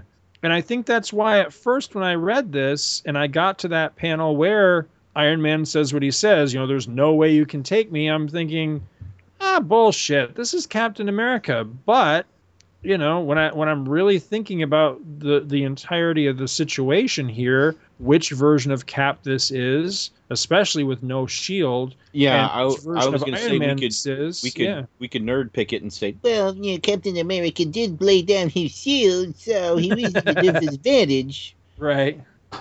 Well, that's again, like I said, there's nothing that says if they meet again, 6 months later that Cap isn't going to find a way to win the battle. But Right. there's still a definitive winner in this battle. Right. And I like Right. it. We do have issues with the size of the shield again. Right. In particular, when Cap throws it into Tony's nuts. When Tony's holding it afterwards, it's like it's like he's holding something the size of a plate. It's not, or a small platter. It's definitely not big enough to use as a shield, especially if like somebody was shooting at you or something. He's Right. like, is that my left nut on there? What is that? Oh my god! But this was going back to what we were discussing before about these two books. That this is the opposite of what Civil War would be in the comics years later, to where here Tony's a vigilante. Tony's the one that's not going with what the government wants. He's out for him to get his technology back. He feels he's right, and Cap's on the other side saying, you are putting people in danger. You are doing things that are wrong. You shouldn't be doing it the way you are. So, I mean, it's a nice, we'll see how this plays out in the movie. What steps they take, how they, which way they go there. Maybe we'll get a role reversal in that. Who knows? Yeah, well, we won't know if when you're listening to this, you might know already. But we don't know yet, and we're going to have to see. But this is one of 3 stories in this book that you mentioned before, Scott. So I didn't count how many pages this is, but it's a short story, and yet it's fairly dense for such a short story. It's 8 pages. 8 pages, yeah. And I like that. I prefer the denser stories as long as they have the character development in them, which this one is loaded with character development. So, it's just when they totally bypass stuff and it's, things move along way too quickly that it's a disappointment. Right. But I still always prefer that over the case where you go through 5 issues to get through, 10 minutes of comic book time. Right. There are 2 8-page stories and 1 7-page story in this book. I'm pretty impressed by what they did here in 8 pages. From a historical perspective, it's interesting to note that this is also the issue where I can't remember now the character's civilian name, because this is from an era of Cap I'm not extremely familiar with. But this is where the John Walker is Captain America at the moment, Captain America proper. So the second story in here is a Captain America story with John Walker as Captain America, and he walks into the room, and his new partner, who is a black man, has now assumed the mantle of Bucky. But this is the story where he undergoes a name change and becomes Battlestar. And I always kind of wondered how this was done in continuity, because I know the story behind the scenes. And so I did read this just to learn more about it. And we see in flashback where Bucky is talking to this other black man, and I don't know who this guy is. And that guy just chides him, and he says, what kind of name is Bucky? And Bucky says, that's the name of Cap's original partner. And the guy says, yeah, I know. It was a young white guy. He died in the 40s. And, he basically says, yeah, that's fine and everything. He goes, but essentially says, are you aware that in some parts of this country that buck, and it says here, is an offensive term for a black man, which is a very, what's the word I'm looking for? Just a very nice way of putting that. Essentially, as I've heard the story, Mark Grunwald took some real shit for this, because essentially some writers called him out on it. I guess there was a bit of a storm, behind the scenes about this, and he felt really bad about it, because he had to own up to the fact that he had no idea and certainly didn't intend to intentionally, be racist or offend anybody. And so he felt really bad about that. And as quickly as possible, did change up the character's name.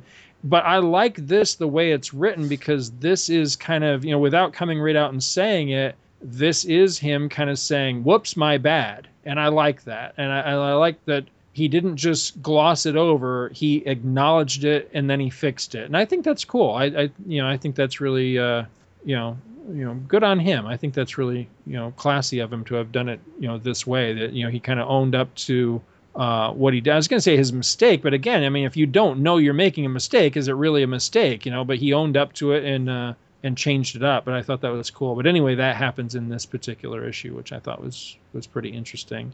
And then the last part, the last story, I don't know what the hell is going on there. Something with the Serpent Society. I didn't read that one. But anyway, back to, the story proper, the first story in here. Did you guys have anything else on that? Nah, that's about all I got. All right. Are we ready for grades then? Well, didn't you have a, did you say you had a, where this finally plays out? I do, yeah. I'll mention that shortly. I want to just cover this in its entirety. So anyway, cover... It pains me greatly to say this because I love Ron Frenz. Ron Frenz is one of my absolute favorite comic book artists, probably in my top 10, I gotta be honest. But this cover, I don't know who's to blame here. I've often thought that maybe this is an homage cover or something, and maybe that would account for the... Well, it definitely is an homage cover. Is it? Is it? It's the Daredevil number 43 or 44. Okay, so I'm going to have to go back and look at that and see how close it's mirroring that. Because while maybe you're talking, I'll pull that up for you. Okay, because maybe it's mirroring it too close. But anyway, the proportions are just screwed up. Cap looks like he's having an allergic reaction or something because he's still got like the normal size Cap head, but then he's got like a Hulk body. And then Iron Man is just, what the hell is going on here? It's like he's morphing into Red Ronin or something. He's just, the proportions are what's wrong with this cover. And it pains me to not like this cover because I freaking love Ron Frenz, but this cover's just doesn't work on so many levels. And yeah, I'm with Paul. The piss yellow background is not helping. So yeah, this cover is not... It's not attractive. I mean, if it wasn't for the fact of what is happening here, Cap versus Iron Man, I can't see where anybody'd want to pick this up off the stands. It's just not an appealing cover at all. So I'm going to give the cover... God, I hate to do this with a Ron Frenz, but I think I'm going to give the cover a D. It's bad. That said, I'm going to have to disagree with Paul. I really like the interiors on this. Here's the funny thing. I have kind of this weird relationship. I won't say a love-hate because that's too strong. But I have a strange relationship with Al Milgrom because he's one of those guys, he either works for me or he doesn't work for me. And I never know what I'm going to get with this guy because there's certain issues of Spider-Man that he did from when I was first discovering Spider-Man as a kid that I absolutely cherish, and I think they're beautiful. And then there's other things that he's done where I look at it and I'm like, oh, I can't stand this. So it's weird. I never know what Al Milgrom is going to show up to the party, but the one that showed up to this one, for the most part, there's a couple of things that I don't like. For example, let's see, is this second page? Yeah, second page of the story, that very last panel with the girl being locked out of the room. I don't like that. That looks 90s to me, like bad 90s to me. But just about everything else in this, I really like. I especially like the fact, and I don't know if this is intentional or not, but I think Tony Stark looks like, what's his name? James Bond. Timothy Dalton. I think he looks a lot like Timothy Dalton. Again, I don't know if that's intentional or not. And I kind of like them looking aged. Because I don't like it where these guys are perpetually looking like, like late 20-somethings or whatever. I like here that, they've been around. They're veteran Avengers at this point. And I like the fact that they're kind of showing their years a little bit here. Cap's got crow's feet around his eyes, and Tony does look like an older man. I mean, originally that's kind of what he was. And I mean, again, right now I'm reading a lot of early Marvel stuff. There's an awful lot of times where guys like Tony Stark or Hawkeye were saying things like, I'm getting too old for this shit. They were Danny Glovering it all the time. And so when they keep, setting these guys back to being, really young guys, that kind of gets on my nerves. So I like this fact that, yeah, they look like they've got some hard miles on them in this particular story. I actually kind of dig that. And dare I say that Iron Man, in some instances, actually looks a bit better in this issue than he did in the last one, only in the sense of the bulky thing is gone. You look, and again, the damn pages aren't numbered, but you look in the third panel of the page where Cap is thrown into the couch. He's hitting the couch. He's going, whoa, that almost threw me through the wall. That third panel of Iron Man flying over his head, there's your Svelte Iron Man right there, Paul. He looks good right there. I think that's really cool. So I really like the way they handled, this usually very bulky version of Iron Man's armor. Looks pretty damn good in this one. And Cap looks good too. Some of the coloring could be a bit better, and I will agree the inks could be a bit tighter, maybe even a bit heavier. But overall, I really like it. I think most of my problems with the art are actually the coloring more than anything else. It is overloaded with yellow. Yeah, it's very bright, and I think it should be a bit more subdued. And yeah, now that you guys pointed it out, I can't help but notice that you were right. Cap's shield goes from being basically a dinner plate to a discus to a frisbee. And it's all over the place in the size. So yeah. But overall, interior art, I think I'm gonna go. Gosh, it's tough. I think I'm gonna go. Honestly, I think I'm going to go an A- on it. I dig it. I really do. I think it's really solid. I think this is actually some of the better Al Milgrom ink stuff I've seen in quite a little while. So I'm actually quite enamored with it. So, and then the story. This is a top-notch story. Of course, I always liked Grunwald's stuff anyway. I was always a Grunwald mark, but I really like this story. I think I'm going to go. I think we're going to go A+ on the story because I really don't find any faults with it. I like it quite a bit. This is an era of Cap I'm not overly familiar with because this is a little bit further along than when I was reading Cap regularly. This is when I kind of fell back into.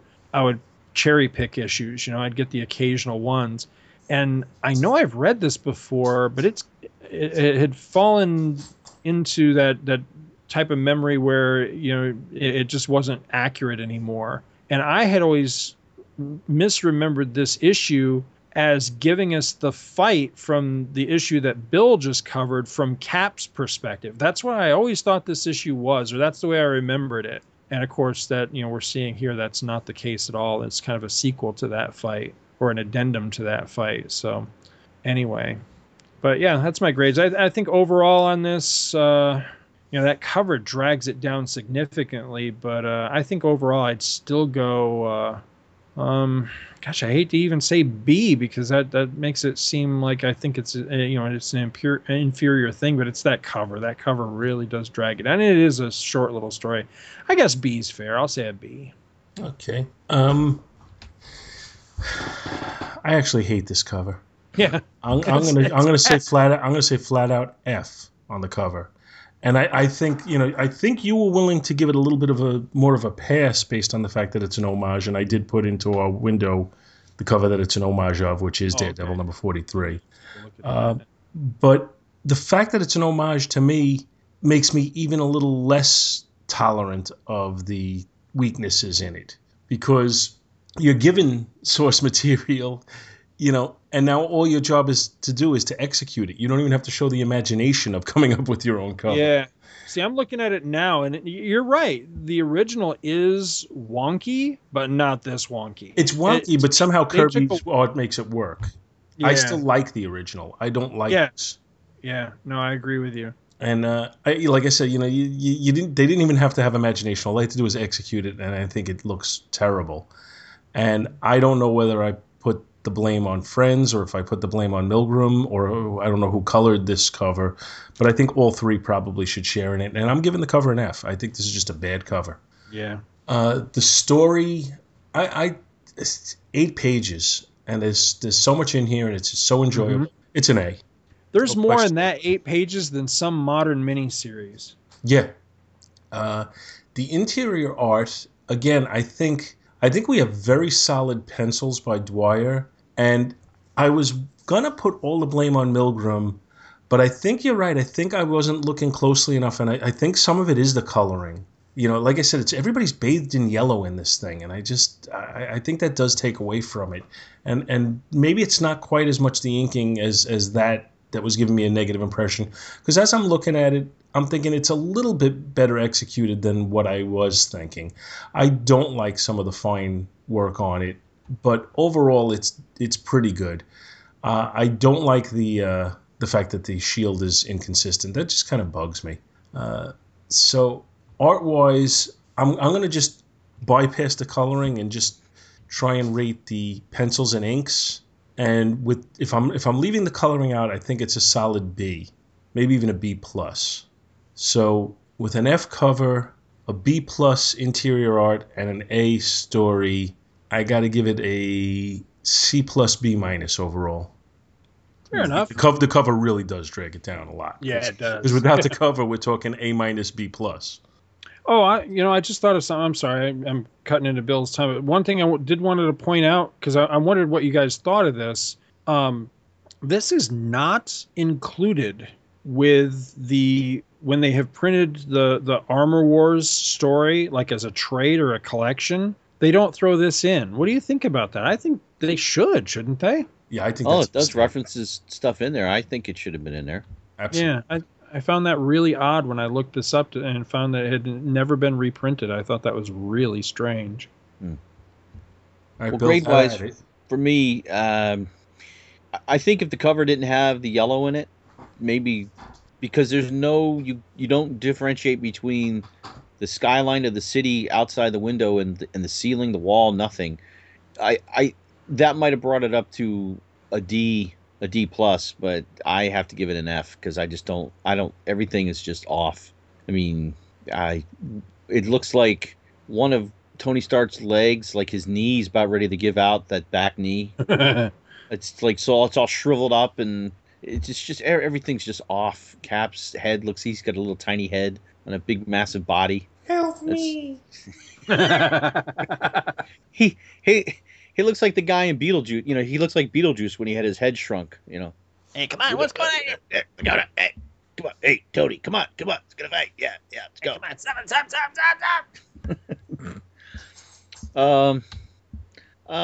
Look for me. So yeah, F on the cover. The interior, yeah, all right. I'll give you that. Maybe it's just because of the issue we just read. Different art style, different artist. Different take on the characters, making them look so much younger and different, even with their hairstyles, that maybe that's why it was just so off-putting. So just taking it for its own with the interior art. And I like the battle because it's swift. There's a lot of motion lines. I'll give it a B plus for the interior art. And then in the story, yeah, I mean, I know it sounds like I'm just parroting what you guys are saying, but it's so much story in such little space, but it works. There's a lot that happens in these 8 pages, and so for that, I'm going to give it an A. So an A and a B comes out to a B mixed in with an F, probably like a C story. But you know what? If you throw the cover out, it's a B plus all around. Amen. So all right. So spill the beans. So where does this get resolved? So I read this and really got to thinking about the fact of I could not remember when or if Cap and Iron Man ever had a reconciliation. I mean, obviously, years down the road, they would be teammates again in the Avengers, and they would operate together and all of that. But I just could not remember ever having read where they ever followed up on this, because this story kind of ends with the promise that, look, we'll work this out, but you got to give me my space and don't come after me kind of thing and all that. And so it's kind of, this weird gentleman's agreement kind of thing at the end of it. But it really did get me to thinking about, well, where did this all get resolved? So I did my research, and essentially I used Mike's Amazing World and just kept flipping past, month by month, looking at covers and everything of everything Marvel, trying to see where did these guys next meet each other or see each other where they would have had, a significant interaction. And I mean, again, I'm just looking at cover images here, but going along through it, really, with the exception of them both sharing the book in Avengers Annual number 18, which was part of Atlantis Attacks. I couldn't find anything significant that had the two of them in the book where they would have had any real interaction with each other for 60 issues. So in Cap 401, which is, let me see, this book here, Cap 341 was January 12th, 1988, and Cap 401 is April 7th, 1992. That's over 4 years later, 60 issues later, we finally get a resolution to this of sorts. So what was really cool, and I'm just going to cover just kind of the relevant portions of this because there's all kinds of story going on in this particular issue. Now, again, this is not an era of Cap I'm terribly familiar with at this point. But I was just looking this over, and let me see. For one thing, who is the art team on this? So it's still Grunwald, still the writer on this. Penciler is Richard Levins, and then inks by Danny Bulinati. So it's got a pretty good art pedigree on it. The art's not bad. It actually looks a hell of a lot like Paul Ryan to me. I was kind of surprised to see that it's not. But anyway, Steve Rogers and Clint Barton, Hawkeye, wind up in this bar, and they're shooting pool, and they're just shooting the shit, and they're talking and everything. And at one point, Steve looks over from the bar, and he notices that Tony Stark has come to the bar. And Tony says, Peggy told me you guys were here. Do you mind if I join you? Assuming this is Peggy Carter. And he comes over, and Hawkeye kind of wanders off and leaves the two of them there to talk. And they really do kind of hash out everything that's happened in all this time. Plus, I'm just noticing all of the celebrity cameos in the bar scene behind them. I didn't notice this the first time around. You got like Albert Einstein and Humphrey Bogart. This is really funny. I didn't notice this the first time around. And it also does mention a lot of events that have happened in this intervening 4 years, like the oh God, what was that cosmic thing called? The cosmic war there. Shit, I can't think of the name of it. Infinity War? No. The other one. I can't think of it. But anyway, that whole thing where they went off to fight in space, and it was Operation Galactic Storm? Galactic Storm, that was it. Thank you. Yeah, and you know, things. Well, they were at odds then. They were on two different sides of what they wanted to do. Right. So they hashed the whole thing out, and essentially, you know, long story short, I didn't synopsize this or anything, and I don't want to read the whole thing because I think it's definitely worth seeking the whole thing out. But I like in this one part where they're just, it's just two guys, two guys that used to be friends are sitting in this bar and talking to each other. And I just think, again, just a beautiful example of how you can tell a really compelling comic book story with just two guys talking or two characters talking. And I really like where Tony kind of comes down off his high horse, and he just talks to Steve, and he says, look, I'm not the crying kind, Steve. He says, I didn't cry at my own father's funeral. But right then and there, I realized in this crazy business we're in, there's no one there's no one I'd miss more than you. And he says, you're an inspiration to me, Steve, to a lot of us. You may not think, we may not think like you or act like you, but we still respect you and appreciate what you do and the way you do it. You're an idealist in a world that is far from ideal. I don't know how you can do it, Steve, how you can keep all the ugliness from getting to you, hardening you. He says, I can't. I'm not as perfect as you. And then there's this really, really great panel where he just has this pleading look on his face, and he says, forgive me. And you turn the page, and you've got Steve, and he says, Tony, he says, I'm not perfect either. He says, I'm sometimes too quick to judge, too slow to forgive. And I think that's pretty cool. And that's very insightful that Captain America acknowledges that, for all of his stature and the speeches he gives and everything else, that he too is just a human being with flaws and foibles. And I kind of like that. And he says, I appreciate how much courage it took to come here in a bar of all places. And that's a brilliant observation. And there's actually an editor's note that says Tony Stark is a recovering alcoholic, for those that I guess needed that pointed out. But yeah, that's a good point that, that he came here to this bar to try to mend these fences. And Steve continues, he says, and to level with me like you did. And essentially, and this isn't the end of the issue, it's just the end of this particular chapter of the story. He puts his hand out to Tony and just says, I'd like us to let bygones be bygones. And Tony shakes his hand and says, so would I. And then he leaves the bar. So eventually they did, shake hands and try to put the whole thing behind them. And there's a bit more story and everything. And I thought it was really cool at the very end of the story. And I'm not sure what this is all about, but at the very end of the story, you've got Steve still in his civvies, still wearing a bomber jacket. And he's shaking hands with, I'm not sure if he's calling himself the USA agent at this point, but he's shaking hands with him and says, thanks, I owe you, pal. And I don't know what he owes him for. And the USA agent's kind of taken aback by it. And then Rogers is thinking to himself, and he says, maybe, he says, in the words of Lennon and McCartney, I'll get along with a little help from my friends. And I thought, Captain America's quoting the Beatles. How friggin' awesome is that? That is just so cool.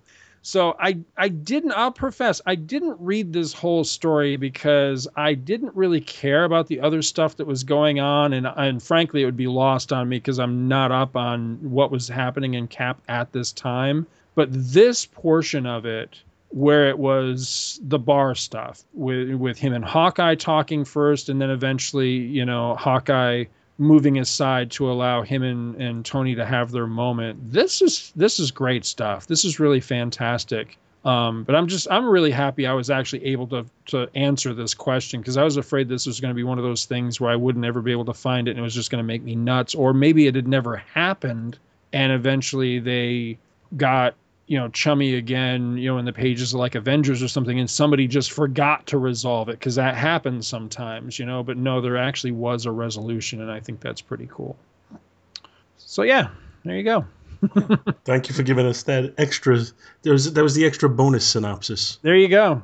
So just for the record, I did have a third superhero throwdown to go through that was related to Civil War, but not related to the two books that we did today. So what I'm going to do at this point, having run quite a long time here, is I'm going to save that for next time.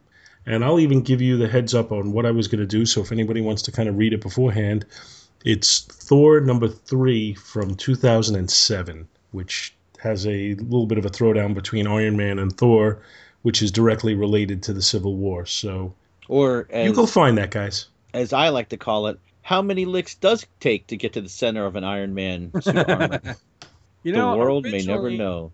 Originally, I was going to give you a little bit of grief about that and point out the fact that, Thor's not going to be in this movie. But having reread that now, because I hadn't read it since it was brand new, I actually think it's cool that you're bringing that one, because I'm hoping that's a scene we will get down the road after Civil War, depending on how the Civil War, the movie, shakes out, because I like that issue.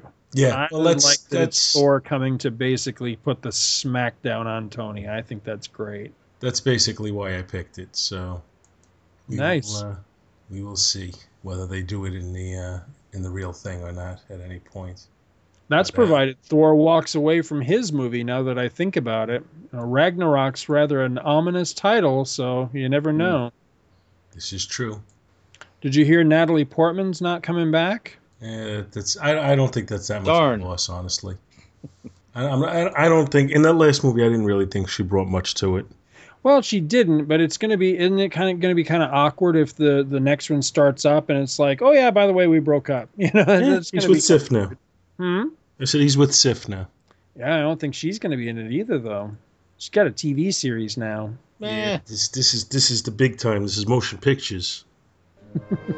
Thank you so much for listening to our show, and we hope you'll continue to join us each and every week for more good old-fashioned comic book back issue awesomeness. You can contact Back to the Bins to leave feedback, comments, questions, suggestions, and criticisms via email at backtothebins@gmail.com or by joining the Back to the Bins group on Facebook. Back to the Bins is a proud affiliate of the Two True Freaks Internet Radio Network, which you may find at www.twotruefreaks.com. Two True Freaks is a registered trademark of DiManzo Corps of Milan, Italy. All rights reserved. Each and every month, the Two True Freaks Network produces dozens of new and exciting episodes which regularly reach tens of thousands of loyal listeners worldwide. Sponsorship and or advertising opportunities are available. Inquiries may be made via email to twotruefreaks@gmail.com. Please take a moment to stop by the twotruefreaks.com site and check out their many other fine podcasts, won't you? Thanks, and we'll see you next week. My upper groin hurts. You know. About where the appendix would be, but I know it's not that. Guess what's going at the end of this episode? My upper groin hurts? Yep.